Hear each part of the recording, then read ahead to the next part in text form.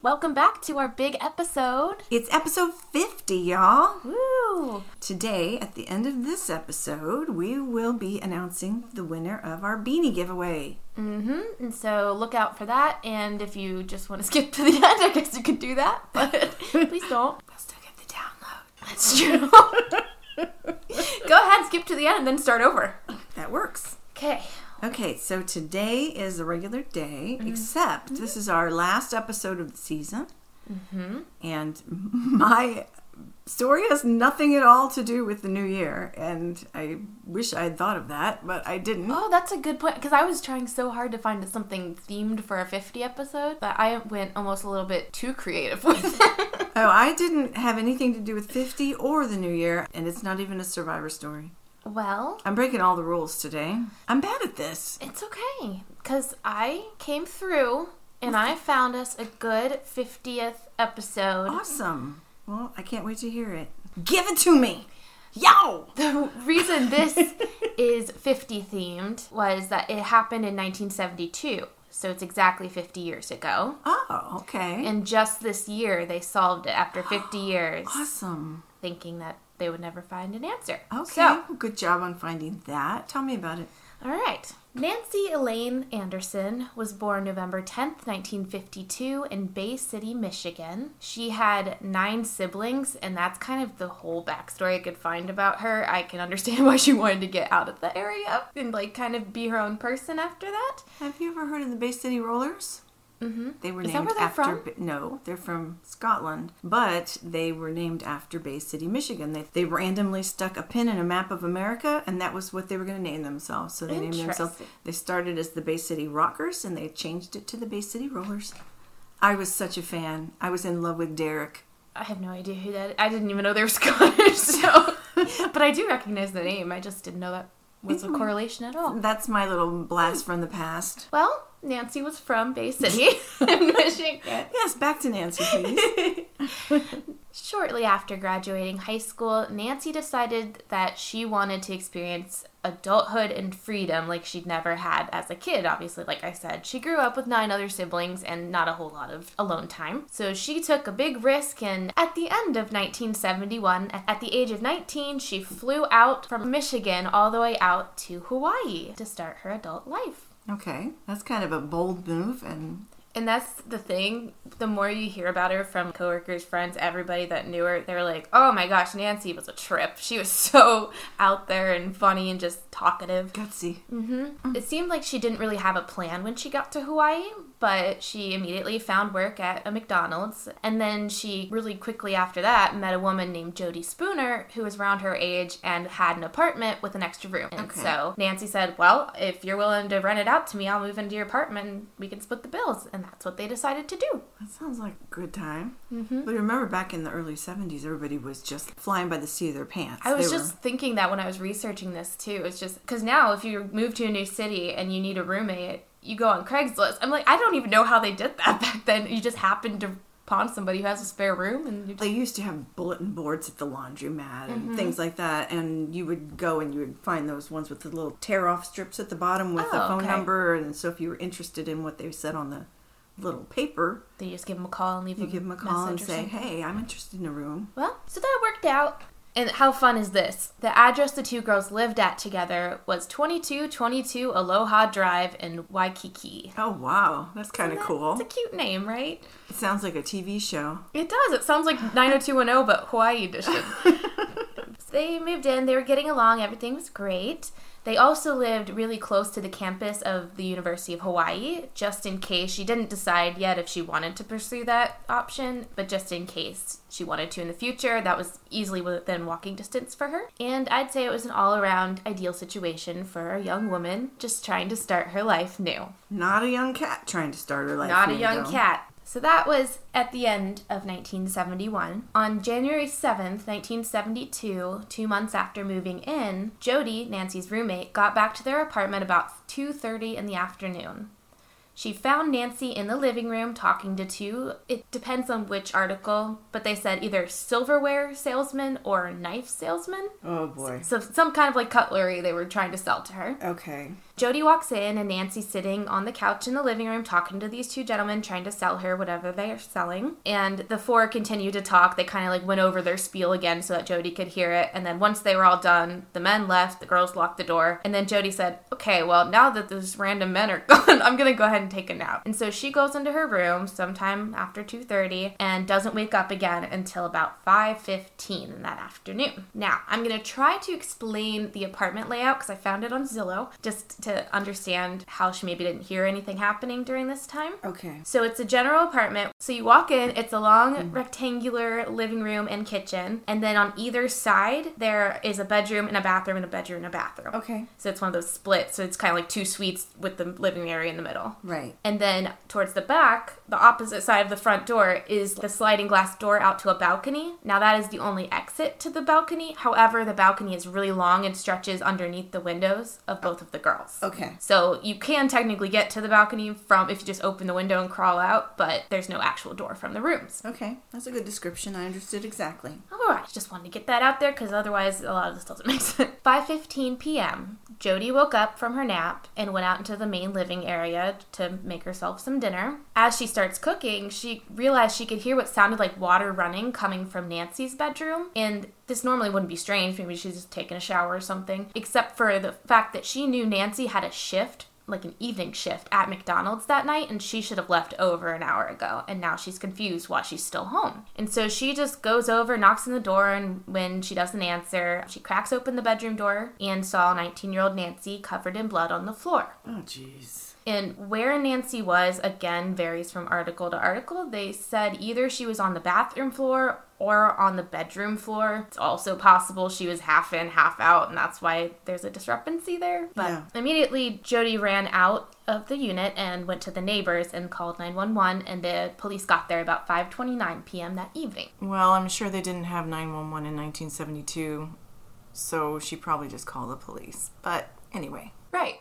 And I wanted to mention in this story, a lot of the articles did state that the police originally ruled it as a suicide. But I think the confusion comes from Jody when she first saw Nancy, just the quick glance of her covered in blood. She assumed it was a suicide, and that's what she told the neighbors. Like, oh, I think she slit her wrist. Oh, I think she's shot her. She didn't really know. Yeah, because she hadn't heard anything, so why would she think that someone had attacked her? And you would almost rather think, oh, they did this to themselves than somebody was in here and did this, and I was here at the time. Yeah. I feel it. No, I get it. Yeah, so a lot of them said that it was a suicide, but once I tell you the list of injuries, I think it's pretty obvious once the police got there, they realized it was not a suicide. Okay. Nancy had been stabbed a total of 63 times. Jesus. 3 of which were full in and out the back of her wounds. Oh my God. Something like a cutlery salesman might be able to use his knife isn't that fucking weird? Yeah. That is really weird. It was a long-ass knife, too, to be able to go all the way through the torso of a woman. There was that. She also had wounds to her neck, chest, stomach, back, sides, and arms. Jody couldn't see any of those other wounds? I think only she literally saw blood. peeked in the room, Saw blood, and just went, oh, nope, and ran away. I mean, there must have been such a huge amount of blood that she thought there's no way she's alive. Because otherwise, why would you not go over and see if your roommate's still alive and you can help in any way? Yeah. Well, we'll talk about what they found there, too. But there was, like, some cleaning happening, too. So I don't know if it wasn't as bad as it. She had been there for maybe a couple hours, and they cleaned, and then didn't seem, I don't know. So on top of those places I just listed, she also had defensive wounds on her legs, arms, and on her thumbs. So that immediately ruled out suicide. If you're doing, like, if the other 63 wounds didn't already rule that out, you know? Yeah. I mean, how do you stab yourself 63 times? Yeah. In and out. She also had no signs of sexual assault, and her fatal wound was proven to be one just that was directly to her heart, and she hemorrhaged. Investigators found 2 towels saturated in blood. One was just inside the door to her bedroom. Sounds like they were pushing it up against to maybe muffle the sound or stop blood from going out into the living area. There was that much blood that it was going to run out under the door? Yes. Jesus. And then they also found a second saturated towel on the fire escape from the balcony, like on the stairs down. Okay. They went all the way out of the back of the apartment to get to the balcony and then dropped a bloody towel on the steps? Mm-hmm. Yeah. I don't know if they were panicked and dropped it and I don't know. Or maybe they threw it over the balcony and it landed there. Any idea from when you looked at Zillow if there are other apartments behind this? Or was there like a woods behind it? No, it's literally like on the beach. Okay. If that makes sense. It's a very public place. I can't imagine somebody covered in blood just running down the street here. I'm just thinking of them leaving the balcony and dropping a towel that's just covered and soaked in blood. Yeah. And if anybody would have been around, they might have seen that happen. Well, unfortunately, nobody did. Okay. I don't really know what they were thinking. So on top of the 2 towels, the investigators also were able to lift fingerprints that were found from the suspect. They knew that that's who had done it because it was in the blood. Okay. So somebody that was not her had their fingerprint in her bloodstains. So the list of people with possible motives was both short and long in different ways because on one hand, she's only been there 2 months. How many people would want her dead this aggressively, you know? But at the same time, anybody that would do this, you would think it'd be because she met a guy or a guy saw her and wanted to follow her back here or something like that. But there was also no sexual assault, so they couldn't figure out, even if it was a random person, why would they do this? Just because... Yeah, you would think it would be either anger or just random. Yeah, either they know her personally or they wanted something from her and nothing was adding up here. Or it was just someone who just stepped in off the street. However, Nancy was known by everyone to be overly friendly. Her roommate, and I read the court reports and all the interviews with these people, her roommate, her coworkers, her neighbors, all of the guys she'd had gone on dates with recently, there were quite a few, because good for her, but there were quite a few of them, and every single person said some form of, she's so outgoing, she's so friendly, she talks to every person she meets, she'll strike up a 30-minute conversation out on the beach with somebody she's never met before, and it's nothing to her. So she's almost too friendly for her own good, I think. Yeah. Was what a lot of people were saying. But that's the kind of person who gets up and moves from Bay City, Michigan to Waikiki. And it's also that Midwesterner, you know, where if you move to the Northeast, New England or something, a lot of people are kind of, mind your business, leave me alone. But in the Midwest, you do get strike-up conversations in the produce aisle. Like, that's just what we do. So I think a lot of people, it kind of rubbed them wrong that she was always talking to other people, but they just sounded kind of bitter during the interviews. I mean, I think that if you don't like the fact that somebody is friendly to everyone, then just avoid that person. And another thing that I think of is that in the early 70s, as opposed to now, I think there was less taboo against victim blaming. And people probably back then would have been more quick to look at her and say, oh, this is how you brought that on yourself. Yeah. One of her coworkers in her statement said, she sure was friendly with a lot of men. And I'm like, so she had friends? What the fuck does that mean then? Well, it was 1972 and there was still a lot of very distinct gender roles that a lot of people expected you to stay in. And if she was being friendly with a lot of different men, a lot of people would turn up their nose at that. They wouldn't as much today because it's normal to have male friends, but back in those days you were supposed to have your girlfriends and you were supposed to date one guy. I guess I see. Yeah, where you don't want to date them all, why are you hanging out with them then? Yeah, like, what else could you want from them? Exactly. So yeah, I guess it could be a large majority of what it was. But anyways, I think she really was just friendly and just liked everybody, to be honest. Yeah, and didn't see any limits on why she couldn't be friends with these people. Especially she's new to town, she wants as many people on her side she can get, you know? Apparently that did not work out in her favor, though. Well, kind of. Once you see who it is, it really had nothing to do with it. Okay. So they continued to speak to everybody they could think of. They found a couple people, including ex-boyfriends from high school who had gone all over the United States as well, and tracked everyone down, took their fingerprints. Everybody was very willing to give them whatever they wanted, and nothing ever came back as a match. So they literally just fizzled out after 50 years. It just went cold. Oh, that's too bad. So that's where they had to leave off. So it was cold for 50 years. Wow.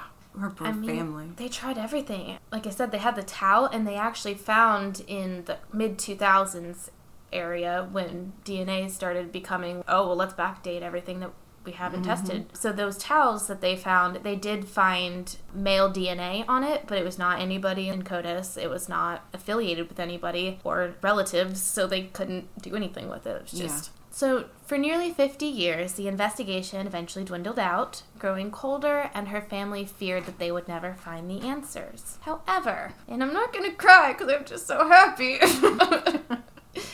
That's usually when I cry too, is the happy cries. In December of 2021, an anonymous tip came in that they believed a man named Tudor Chirilla is the man that they should hone in on. Tudor, now 77 years old, but still alive, so good news, was an attorney working out of Reno, Nevada. In the late 70s, he found himself serving as Chief Deputy Attorney General of Nevada and then eventually ran for the Nevada Supreme Court in 1994. However, he lost that. They soon found out that while Tudor had graduated law school in Sacramento, California, and he claimed when they went to question him about this, he said, I was never in Hawaii. I have no idea what you're talking about. I graduated college in California, and I've been living in Nevada ever since, being an attorney. Then they kind of looked into him a little bit further and found that in March of 1971, he was in Honolulu at the campus of the University of Hawaii, which I mentioned is right there next to where Nancy lived. Right. He was actually just a graduate assistant there, so they didn't have any record of him actually living in that area. However, he had his car broken into in March of 1971 before he ever killed her and reported that to the Honolulu police, and that's the reason they can tie him to being in this area at that time. Wow. Yes. Yeah, the records available from 1971 are pretty scarce. People just didn't have any way to keep stuff forever. The fact that he had that police report on his car break-in, that's amazing. And dumb on his part, thinking that's never going to come up. Like, oh, I was never in Hawaii. You can't prove that. Actually, we can because you called the police in Hawaii, dude. So at that point, he was 26 years old, and that was right before he graduated and became a lawyer. So they questioned him, they asked him to provide some DNA, but once again, he's an attorney, so he decided, no, you can't make me, and refused. So April 2022, they contacted his son, who was out living in California, and asked him for a sample. And his son said, fuck yeah, you can have it. And he just handed it right over. Were they estranged? I don't think so, but it didn't really say in any of the articles. It sounds like they weren't on good terms, but it not necessarily estranged. He's like, my dad's a douche. I'm going to give you my DNA. He's like, I could see it. I could see it, so. Wow. But yeah, the son gave them what they wanted, and so they sent that in to Parabon Nanolabs, who, again, had captured the DNA of the killer from 1972 and compared it to the son's, and it came back that he was a biological match to the son of whoever had done this. Wow. So the police were now able to get a warrant and force Tudor to give up a sample, and after begrudgingly giving up that DNA, he attempted suicide 2 days later before the results could come back, but again, was unsuccessful. How did his name ever come up in the first place? An anonymous tip. Oh, I missed that part. So maybe like a drinking buddy he mentioned it to or something like that. Maybe somebody he knew from Honolulu. We don't know. Because normally they go through the whole familial DNA before they find out who it was. Yeah, and but then he only had the one came in through son. the back door that way, and I'm like, wait a minute, how'd they even find him in the first place? Yep. Okay, now so it was I just an understand. anonymous tip, so they started looking into it, and they realized they didn't have his DNA on file, so they had to try to trick him into it, and they ended up getting his son on board. So. Okay. After he attempted suicide, it actually kind of worked out in the law enforcement's favor because he was in the hospital, and then the results came back that he was a match, and so then they just arrested him from the hospital. Finally, on September 14th, at the age of 77 years old, he was officially in custody. Wow. And that was just this year. 50 years of getting away with it. At this point, he's like, there's no way they're ever going to catch me on that. Like, I got away with it. Yeah. But as a lawyer, he had to know that there was a chance that they would eventually come back and find him. Well, he had to have been sweating with all the new technology the last 20 years. Because of all the ones, I mean, in the last year, 5 or 6 really high-profile cases have been solved with And they're the DNA. really old ones, too. Yeah. It's not like, this was from 1995. Like, it's... So I hope he was pooping his pants every day for 5 years. And still is. Yep. So finally, on December 1st of this year, Tudor was extradited to Hawaii, and he is pleading not guilty. He hasn't had his full trial yet. He tried desperately to fight the extradition, saying that his constitutional rights had been taken when police forced him to give a saliva sample, but lost that battle. I'm finding it hard to feel bad for him. Well, if the DNA came back and said that his son was the son of the killer, I think that it's probable cause to say, you better give us some DNA. Well, and they literally had a warrant warrant. Sorry. Yeah. Take it up with the judge, but they had the right to take that from you, dude. That's right. But as of now, his trial has been scheduled for February of 2023, and 51 years later, Nancy has justice. Yeah, but I just want to know how it happened. I know. Why? Yeah. Why did he come in there and kill her? How did that happen? We don't know. Keep in mind, there were a couple articles I didn't really want to bring up too much into it because I think it's going to become bigger than it is, about how now that they have his DNA, they're running it through a couple other places he lived throughout his life, including like Newport Beach in California, where a woman was found deceased the similar fashion. Okay. And so I think they're kind of taking his DNA and now uploading it into CODIS, Yeah. and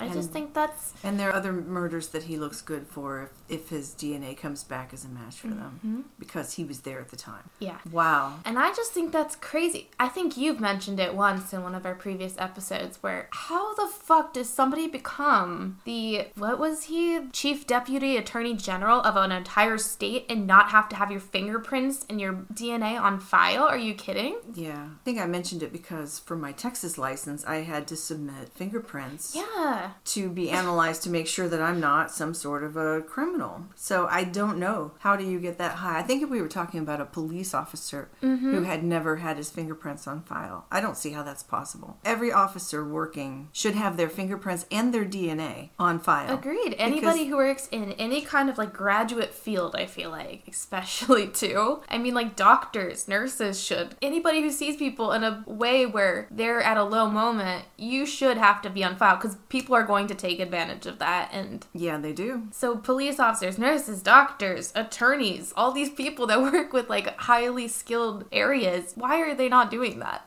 Imagine it could have 20 years ago this been solved. I can't imagine the justification for taking DNA from all of those professionals, but definitely fingerprints. I guess I just figured DNA because we already have to do drug tests half the time anyway, you know? Yeah. I think a lot of the drug tests have fallen under the radar, though, because of COVID and so many people working from home now. Mm-hmm. But you're right. I mean, there is a certain level of privacy you have to give up just to go to your job. So I could see an argument for that both ways. But, well, good for Nancy. I'm happy that jackass was finally caught. And I'm glad his own son was his undoing. Yeah, I am too. It makes me mad, though, like you. Mm-hmm.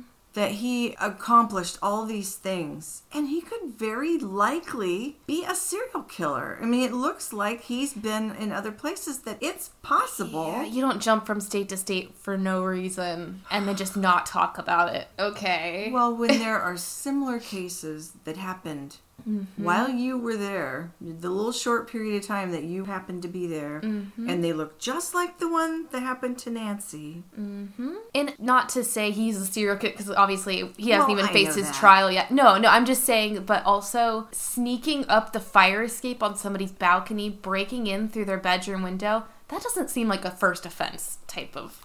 Stabbing them 63 times. Unless he came in through the sliding glass door that may not have been locked, and then he just walked in. Possible too, but I don't know. I mean, it's awful. It's an awful story. And she had a family of 11 back in Michigan who were just devastated and waited 50 years to get any kind of resolution. Well, her on it. mom and dad, I know her dad died before she did, so at least he didn't have to face that. But I mean, her mom died in 2001 or something like that, and so... That 30 years is still a long time to wait to find out what happened to your kid. Okay, well, I am breaking the rules today. Okay. Like I told you, my story has nothing to do with a survivor, and it has nothing to do with the 50th episode. And despite the fact that this comes out on December 30th, it has nothing to do with the new year. All right. It's just something I ran across that had never occurred to me before, and I thought it was interesting. Okay. I'm just gonna go for it. Yeah, I'm just wondering what it does have to do with now, because what is... You're like, it's just not even about true crime. I just wanted to tell you a story. It is about crime. Okay, all right. That's all that matters. A man by the name of S. Lee was an accountant living near San Francisco, California. He goes by pseudonyms in the articles that were written about him to protect his privacy because he's embarrassed and upset about what happened to him. Okay. And he also wants to dissuade the internet trolls from trying to bully him online. Mm-hmm. In one article, he is identified as CY, and in another one, he's identified as UN, so I'm using UN for this story. Okay. UN was the victim of a crypto scam. One day, he received a random text message that portrayed the sender as being confused about why UN's phone number was in her contacts. It's like, hey, why are you in my contacts? I don't think I know you. And then he's like, I'm Yuen. How are you? And she's like, I'm Jessica. How are you? He responded that he didn't know how he might have gotten into her contacts. She started a conversation with him that continued over the next day or so, and this led to her sending him a photo of herself. Well, the photo was of an attractive young woman, and he's a middle-aged man whose father was dying from a terminal illness, so he was very stressed out in his life, and he was enjoying the distraction of this conversation with this attractive woman who just happened to find him on his phone. Soon, he was hearing from Jessica every day. She was flirty with him. She sent photos that made it appear that she lived in the New York area with her family, who had all supposedly immigrated from China. Well, Yuen was also a Chinese immigrant, and he was the executor for his father's estate, and he wanted to set up the family's finances so that his 4 older siblings would be taken care of in their retirement years. This all came up just during conversations that Yuen was having with Jessica. That's a pretty deep conversation for a random wrong number. Well, I think it happened over a period of weeks. Oh, okay. I thought it was like... Not all the same I know first we just day. met 24 hours ago, but I wanted... That makes more sense. Okay. So when Jessica one day mentioned that she had made a killer windfall profit off of insider information that she got from her uncle, she explained to Yuen that she could get in trouble for being involved in this gold trading because her uncle was deep in the Hong Kong world of commodities trading. She said he had a team of analysts that gave him inside information about when it was time to buy or sell. Jessica said she had made loads of money off these insider trades and implied to Yuen that since he was in the midst of securing his family's future finances, he could set up an account with a brokerage firm that she sometimes used and start making the same kind of money too. This would be the perfect way to secure his family's future. At first, Yuen was nervous and didn't think he should do it. He said he was always very cautious and conservative with his finances. He told Jessica he could not afford to lose any of the family's money, and if something went wrong and the investment failed, he would have such shame that he would kill himself. But as Jessica's scam got deeper and deeper, and Yuen truly believed that Jessica was his friend and cared about him, Yuen was seduced into it and started to add money into the brokerage account that Jessica had convinced him to set up. She reminded him that increasing the family's wealth was the best way to care for his dying father. Every time Yuen's father would take a turn for the worse, Jessica used Yuen's emotional vulnerability to get him to deposit more and more money into the account. She told him that because the profit margin was so high on these trades, that he should put as much money as he could possibly come up with into the account before he actually bought into the whole gold scheme. Then he could take his profits and get out, leaving his family financially secure for the rest of their lives. On his way to his father's bedside, Yuen made a large transaction. When Yuen's father died in hospice that day, he was by his side. He later wrote on Facebook, "I was on my way to spend my very last evening with my father. He was on a loud ventilator, breathing really hard. Right before I went into his room, I made a financial transaction that forever ruined my family's and my life. While I was in his room, I spoke to him. We listened to old Cantonese songs, and I told him it's okay to move on if you're suffering. At 1:30 a.m., I dozed off and woke up at 1:45 a.m. The entire room was silent. My Bluetooth speaker stopped playing, and my father was at peace. This was the beginning of my nightmare." Yuen was distracted. His father had just died. He stopped depositing money into the account. Jessica didn't seem very concerned for Yuen's father's death. Now she's telling him that he needs to get the account higher so that he can buy a house in New York so they could visit one another. So now she's implying that she wants to have some relationship with him. So, I guess I'm just confused. Where is he putting the money? There's an app. He's purchasing a cryptocurrency called Ethereum. Okay. And then the Ethereum is going to then be traded for gold futures or something. Okay. And that's what Jessica tells him that she's been doing and making just hand over fist money. Okay, so he's not necessarily forwarding it to her. He's just uploading it and into a brokerage account. I gotcha. Okay. But gotcha. in the end, it turns out the brokerage is a scam. But they're letting the money sit in his account so that he sees it still sitting there. And then they're showing these little profits being added day by day. So he thinks that if he just keeps adding more money, pretty soon he's going to be able to cash it all out and have boatloads of profit. So false sense of security by changing the numbers a little bit and then... Yeah, because they were never going to give him the money back. But but he thought if he just kept putting more in, then ultimately he would have so much in there that he could just take it all out and he'd be financially set forever. I gotcha. But he was overwhelmed at work. He was planning his father's funeral, and he didn't want to put any more money into the account. Jessica told him that adding money into the account was like, quote, buying a chicken to lay eggs. But he said no. His account was over $500,000 by now, and he didn't feel like adding any more into it. After 6 days of not adding money into the account, he opened his MetaTrader app, which is the app he used to open that account.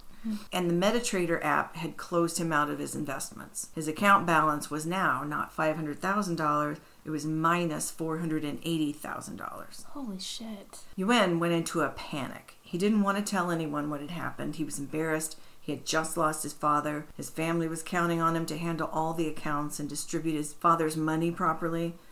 But it was all gone. Jessica told him that he must have exited the MetaTrader app prematurely and caused an error to happen for his money to be lost. She told him that his only option to get the money back was to put more money in and take advantage of the next big trading opportunity and make all the money come back just a little bit at a time. So she's basically like, oh, well, don't worry about it. Just start over and you'll be back there in no time. Yeah. Basically, she's like, keep putting money in and you'll get more profit back, so you'll be fine. But he didn't know where to get money to add into the account to earn back his losses. Of course. In his grief and his panic, he realized he could sell off the family's mutual fund shares, but he kept silent to his family about it. Jessica told him if he could just wait a few more days, that the loss would be reversed and he would not only have back what he had lost, that he would have a windfall profit on top of that too.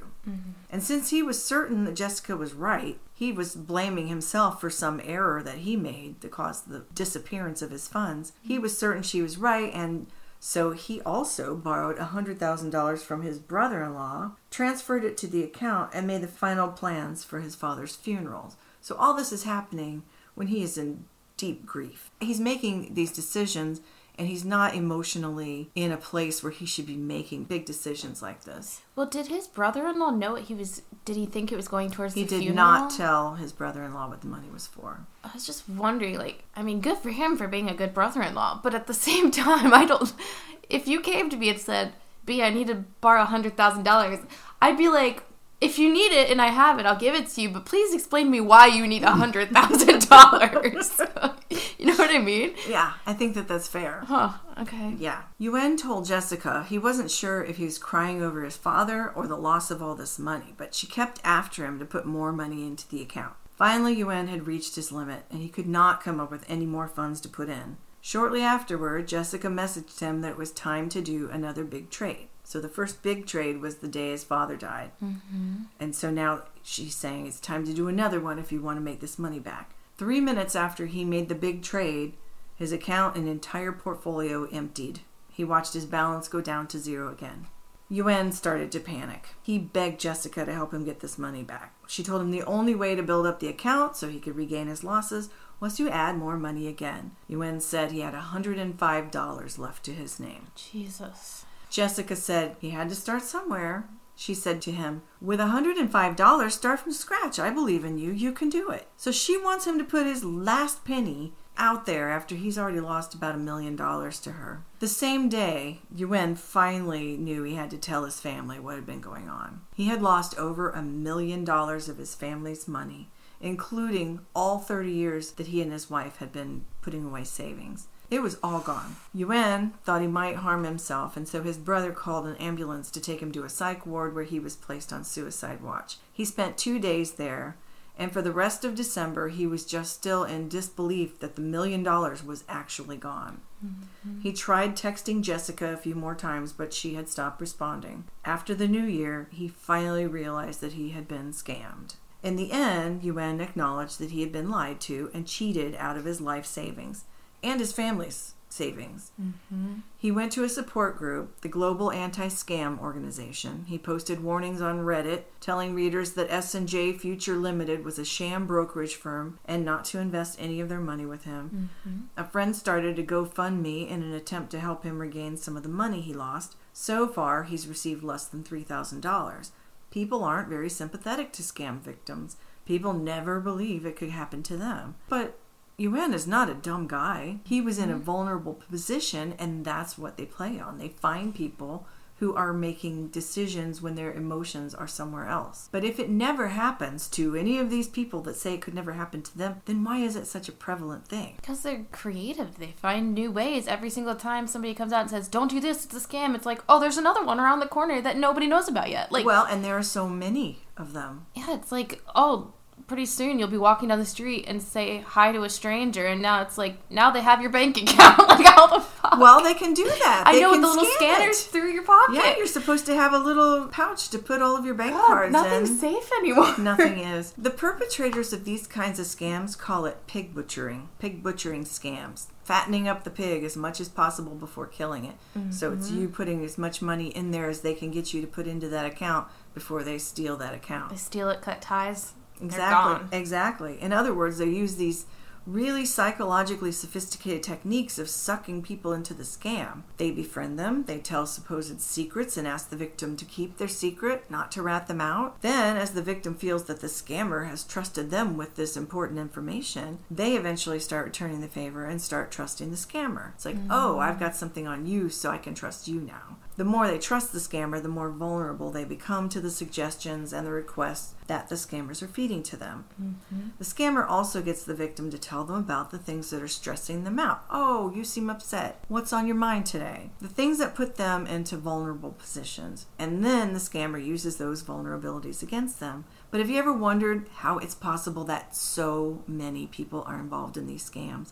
I mean, how is it possible that it seems half of the world is trying to run a scam on the other half of the world? Yeah. Well, it's not always individuals. There are some individuals that are running scams, but many of them are organized crime. And it's very often that the people first contacting potential victims do not want to be doing this. A huge number of the people who initiate those wrong number scams or the scams on Tinder or the scams on Facebook, a lot of those people were tricked into meeting with traffickers, generally with the promise of a well-paying job. The traffickers kidnap them, purchase them, sell them like their property, and will not let them go. So a lot of these scammers are trafficking victims who are doing this because they can't be let out. It's the same scheme that traffickers use to traffic people to force them into sex work or crime gangs or any other number of nefarious forced activities. Well, I'm just like, because I've gotten these texts before, personally, where it's like, hey, who's this? And I'm like, who are you?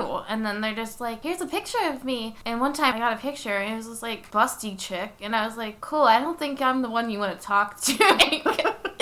But I'm like, why are they kidnapping people to do this when it seems like they just have a script? It's not a script. Let me get further into it and you'll understand more about what it is they're actually doing. Mm-hmm. There are actual literal ads on Telegram that offer to sell people who have been kidnapped. Here are some of these. There's 3 ads that I found. 1. Cambodia, Sihanoukville, 6 Bangladeshis can type and speak English. For companies Sihanoukville, targeting foreigners, people who can make decisions, come chat, can deliver. So they're offering to sell you 6 Bangladeshis who speak English and can type and work on the computer, and they will sell you these people who will target foreigners. Sihanoukville, a few Chinese born in the 90s, cannot share pictures, no passports, have ID cards, can interview directly. Price relatively high. Selling a Chinese man in Sihanoukville, just smuggled from China. 22 years old with ID card. Typing very slow. Only 3rd day here. Companies who can accept slow typers come chat. $10,000 US. So they're selling people. It's not even that they're kidnapping them and forcing them to work. They're selling to each other. When this guy doesn't perform to your expectations, you just sell him to another trafficker. So this is the story of Fan. Fan is not his real name. That's a pseudonym that he wants to use. He was 22 years old. He was working as a prep cook at his sister's restaurant in China's Fujian province until 2021. The restaurant closed and he started working at an app-based meal delivery service, kind of like DoorDash in China. Okay. He might have expected to make somewhere in the vicinity of $1,600 a year doing this job. Wages there are far lower than they are here. But in March of 2021, Fan was contacted and offered a marketing job if he would move to Cambodia, and the pay was going to be $1,000 a month, which would be a huge opportunity for him. When he told his brother about this offer, his brother quit the job he had to go join this company along with Fan. Fan and his brother went to Phnom Penh, very excited, as this was his first time leaving China. They had to wait through 2 weeks of COVID-19 quarantine at a hotel, and then they were picked up and driven to a secure compound for training. But they weren't receiving the training that they thought they were going to be getting, training that would apply to food delivery or kitchen work or even food standards. They were being prepped to understand how to run fraud operations on individuals. They didn't want any part of scam operations, but they quickly realized they were not employees, they were captives. They could not leave the secure compound. There were guards, there were walls, there were barbed wire fences, and there were also multiple levels of bosses, and if any of them got angry with you for not doing what they wanted, you were going to be in a world of hurt. Fawn saw terrible things happen to people who did not perform well or who exhibited any kind of rebellion. They were each given 10 cell phones to use to initiate these wrong number texts. So they had a stack of 10 phones in front of them, and they would stay busy all day, texting this person, texting that person, sending out text to 5 different people on each phone or whatever, and then they would just continue those conversations over time. They worked 12 hours every day, never leaving the compound. They were provided with photo packs to use so that if you were pretending to be a woman on this text conversation and they said, well, let me see your picture, they would have a picture to send.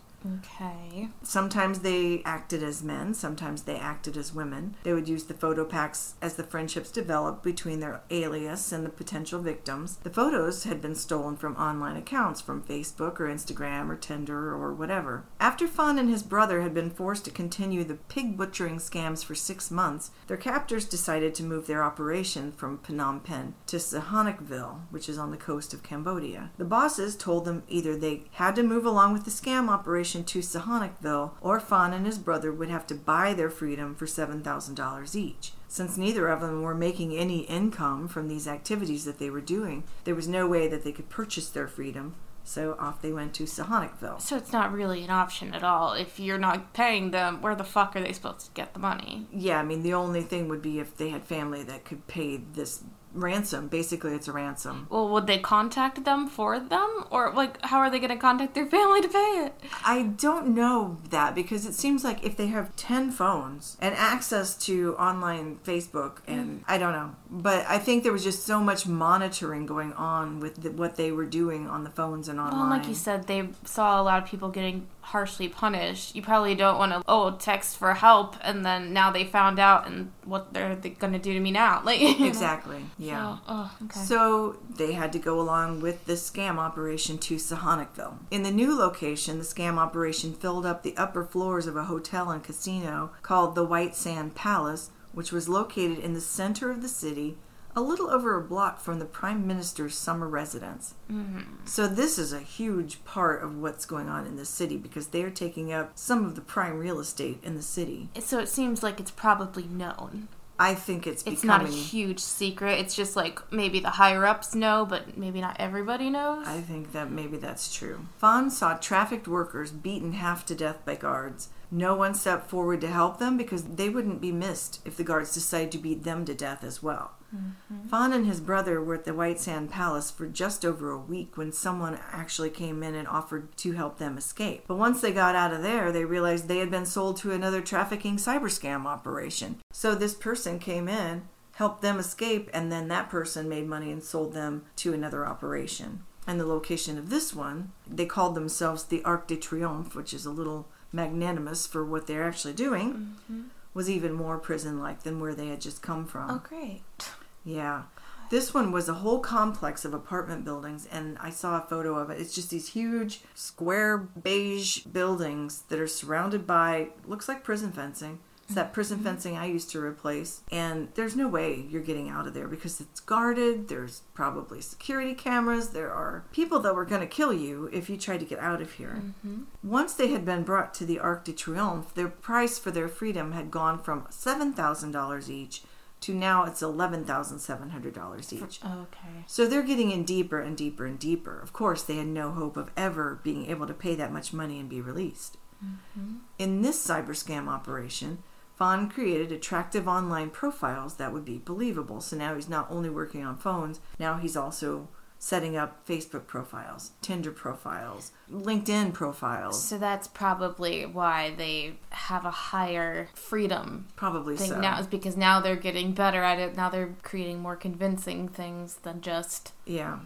Yeah. They would use packages of photos similar to the ones that were used in the text scam, but you need a lot more of them now. So they're going to these profiles that have lots and lots of photos, and they're stealing all these photos from these unsuspecting people who are now the face of a scam. Yeah. But they would add additional photos that made them appear to be beautiful and rich and have lots of interesting hobbies. Always, they were told to talk about how important the family is to them as the fake persona, because that sucks people in. Mm-hmm. These profiles are on Facebook, OkCupid, LinkedIn, Tinder, Instagram, WhatsApp. Especially women. I know that on Facebook and Instagram, I am constantly getting either friend requests. I'm private on Instagram, so you can't look at my profile. Mm-hmm.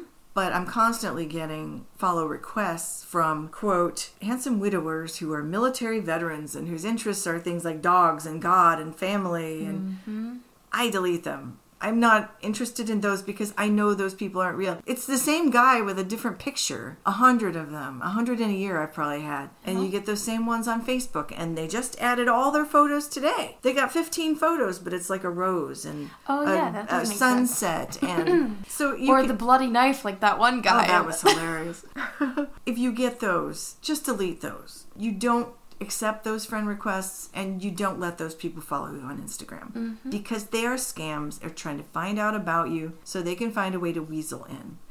These are exactly the kinds of profiles these trafficked individuals are creating for cyber scam operations. Fawn and his brother went through really astute psychological training on how to speak to people, how to word things to people, how to find out how much money they might have or how vulnerable they might be, how much stress they're in their lives right now. How likely are they to be someone who might fall for a scam like this? Sometimes they were scamming Germans, and the fact they didn't speak German was not a factor. All of these interactions were filtered through translation software. So when you get a weird text that seems like a bad translation, it probably is a bad translation. Stop contacting that person back. It is sad that some people are so lonely or so troubled in the world that they think they have to Resort to accepting scam friends Yeah. from Cambodia who are locked in a room and not allowed to leave. If Fawn or his brother were talking to people as females, and someone said, hey, I want to talk to you on the phone in order to verify, yes, you're actually a woman, they had a woman on staff who would be fluent in whatever language they would have in the country they're trying to scam that time. Interesting. And that person would create voice recordings for them to send to the target. They might be personalized. Hey, Franz, I can't call you right now, so I'm leaving this voice message for you. Hopefully I'll hear from you later. So if it was they were doing a male profile, They would have a man who would be fluent in the language also. Okay. I just didn't know if they just had to try to get through it themselves if they didn't know the language. No, whatever the... God, this whole situation is so weird. It is, and it's horrifying when you really think about it. When they had gotten the mark to trust them, they convinced them to buy cryptocurrency like Bitcoin or Ethereum, which is what happened to UN, and deposit them in the brokerage accounts, just like what happened to UN. Once the accounts started getting large enough, sometimes a higher up in the crypto scam operation would start taking over contact with the target. And some victims have later said it seemed like their friend had become a different person towards the end. Well, that's because it probably was a different person That at makes the sense. Okay. Fawn said he slept in a dorm room that had metal bunk beds, and there were 4 to 5 other people in that room. All that he ever got to do was to eat, sleep, and work. And he lost track of time. He was kind of dissociating. He had nothing for himself. He had no freedom, no enjoyment, no chance that he was going to get away. He hated what he was doing. He felt awful. He knew he was hurting people by cheating them out of their savings. All he had wanted to do was work in the restaurant industry and earn a living wage. Out of desperation, Fawn eventually sent a Facebook message to the governor of Praia province and received a phone call back from the police. But his bosses discovered the call and forced Fawn and his brother to record a video confessing their crimes and saying they had received a loan from the company and that they were working there until they had paid off the loan. But no loan had ever been made. So this was so Fawn and his brother couldn't say these people kidnapped me. Yeah. Fawn was slapped, berated, beaten, had things thrown at him. His boss screamed at him that it wouldn't matter if he died in there because at least 6 bodies had been discovered in the marshlands near Sahanoukville's crypto scam operation centers, and many of those dead were Chinese men, just like Fawn and his brother. So the police didn't do anything after they found those bodies, or is that why you They saying? didn't know where they were coming from. Oh. Or at least they said they didn't know where they had come from. Who knows? They may have been on the take. Gotcha. The Arc de Triomphe operation, which is where Fawn and his brother were being held, no longer wanted to deal with a troublemaker like Fawn. So he and his brother were sold to yet a third operation, and then they were moved back to Phnom Penh. But now their price for freedom had gone up to $15,000 each to be released. So every time they get moved, their situation becomes more and more impossible for them to see a way out of it. The new operation, however, was less strict about their security, and Fawn made up an excuse one day that he had a friend in the area and would like to go out of the compound to visit them. Strangely, he was allowed to leave, probably because the bosses didn't think he would just run and leave his brother there. That's move. But that is what he did. Whoa. Fawn left the compound and ran to the police, who were able to get his brother out of the compound too. Fawn went first to a place called the Great Wall Hotel in his first few months after he was freed, because it was near the airport and he was trying to raise money so that he could return to China. It was hard to get back into China because of the zero COVID policy there, and because they were having so few flights in and out that the airfare had skyrocketed. This is after the pandemic too, right? It's during, Well, it's like during, the middle like of- the middle to end. Okay, that makes sense, because they were really They strict. still have zero COVID policy in China now. Yeah. So he had to go through all kinds of paperwork to try and get documentation that would allow him back into China in the event that he could afford to get airfare, because he still didn't have his passport. One of these crypto scam operations was holding his passport. His father finally has been able to raise money for him to fly home. I don't know for sure if he's back there yet, but they said it's still a matter of a waiting game once you get the money to go. But all Fawn wants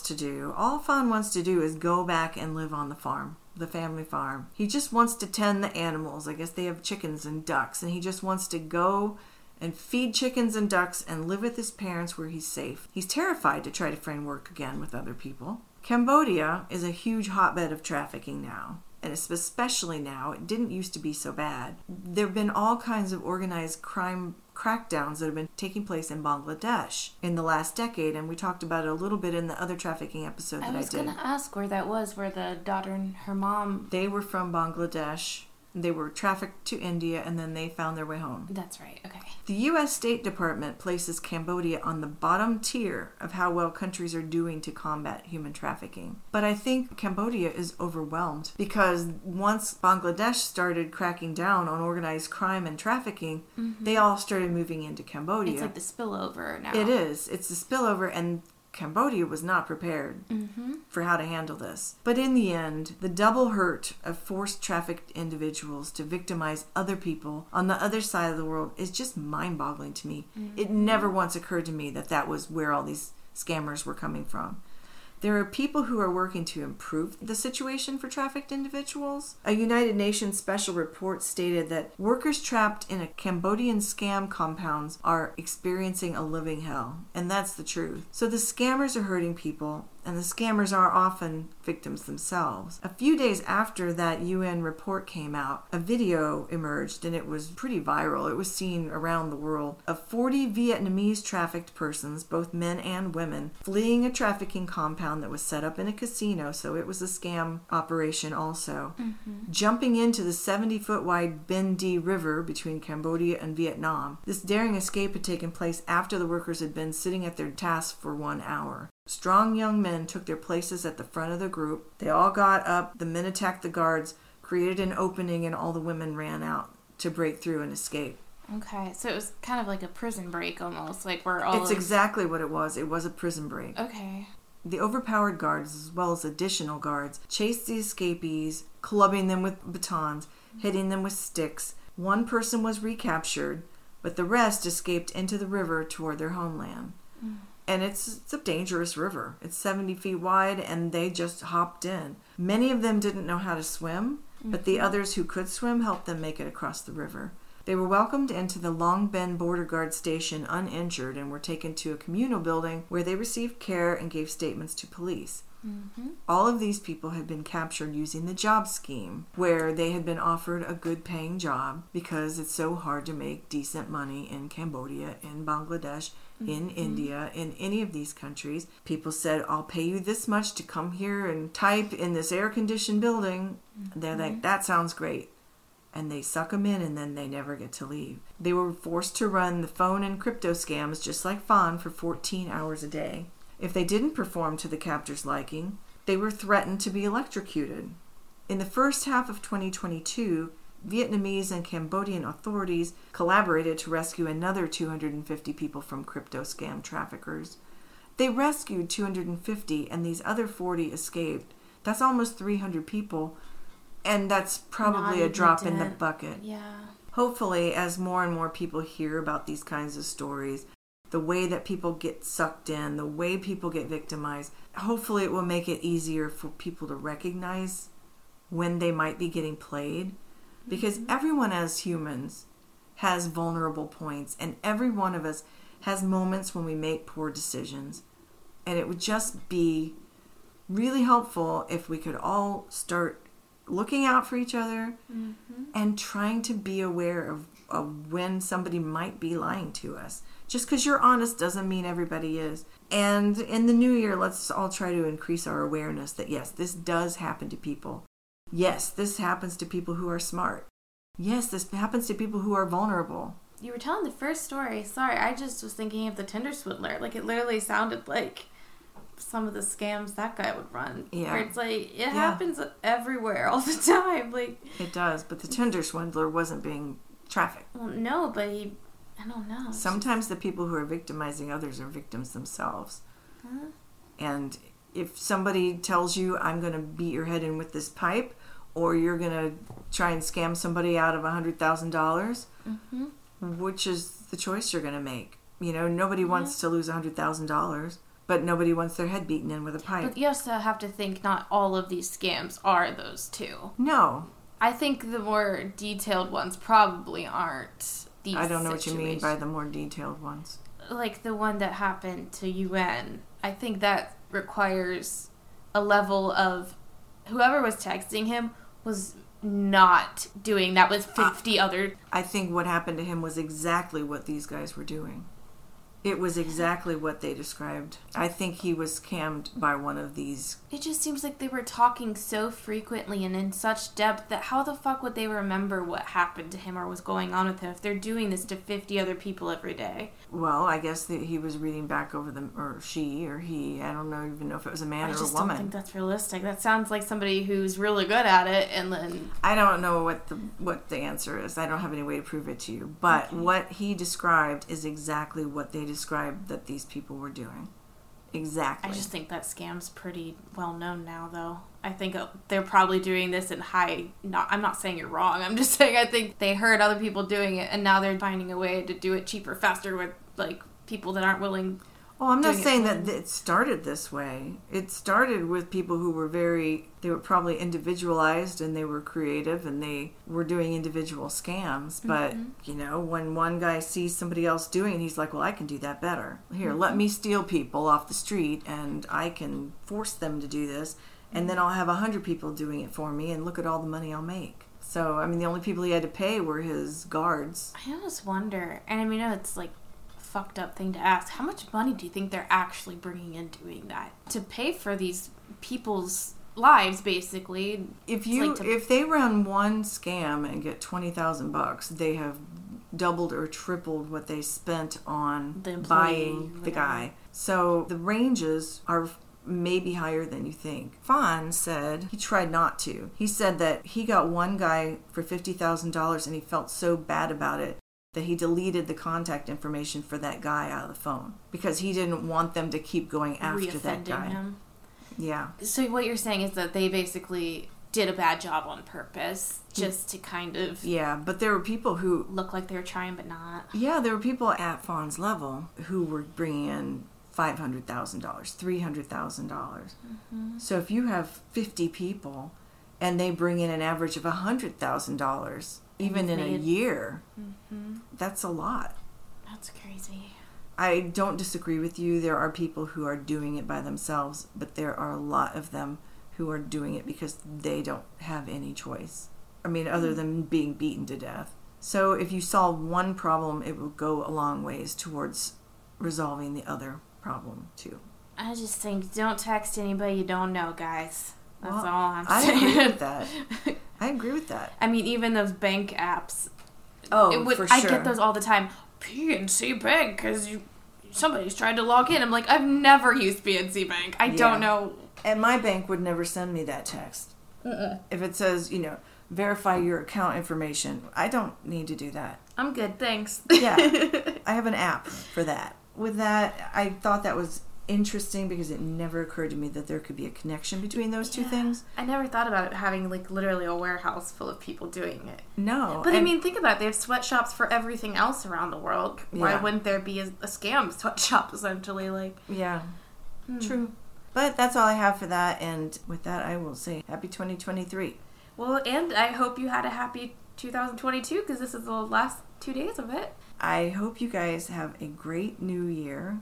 Do not drink and drive. Call Uber. Call Lyft. Walk home. But not alone. Really, honestly, don't drink and drive.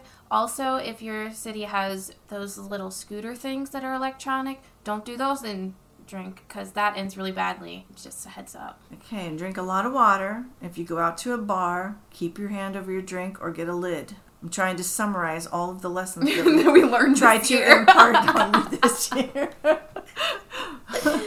Oh, and don't murder. Don't murder anyone for New Year's. It won't go over well for you or them. Especially for them. Definitely not for you. Because DNA. Because DNA. And here's to next year catching more of these fuckers who thought they got away. Clink. Clink. I have a plastic cup. That's I not that also- satisfying. I also have a plastic cup. We have no glass in this room. Happy days, guys. Okay, here we are. We have just done our drawing. Well, technically, Puss has done their drawing. That's correct. So we actually cut up pieces of paper towel for each person who entered the drawing.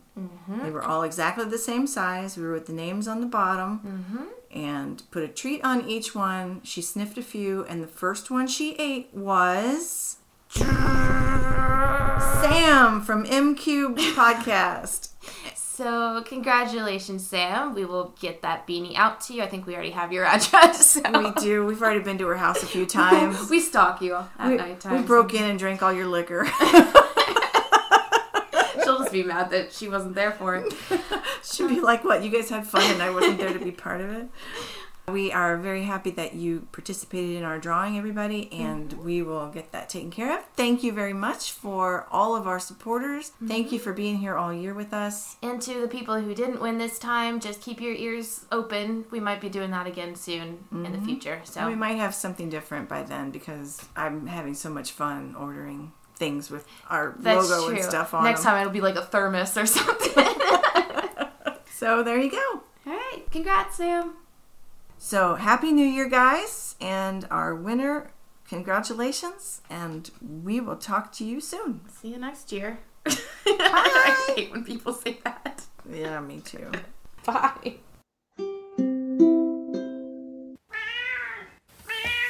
Okay, here we are. This is episode 50, sound check. I thought that was, I didn't realize you were doing sound check, and I was like, please let's not start the episode with, welcome! Christmas is over, woohoo! Well, all right then. Sound check. Check, check, check, check, check, check, check, check, check, check, check, check. I'm also accidentally sound checking the squeaks on my chair, just in case. Yeah. I'm sorry. I don't know why I'm coughing now. It's like, you're allergic to the sound of my voice. Is don't know where she is. Okay, I don't even... She was down at the other end of the house. Oh, she's sneaking up from behind you for a surprise attack. And as usual, you're such a pain in the butt. Come here. There's one treat left. Eat it and shut up. Yeah. Come here.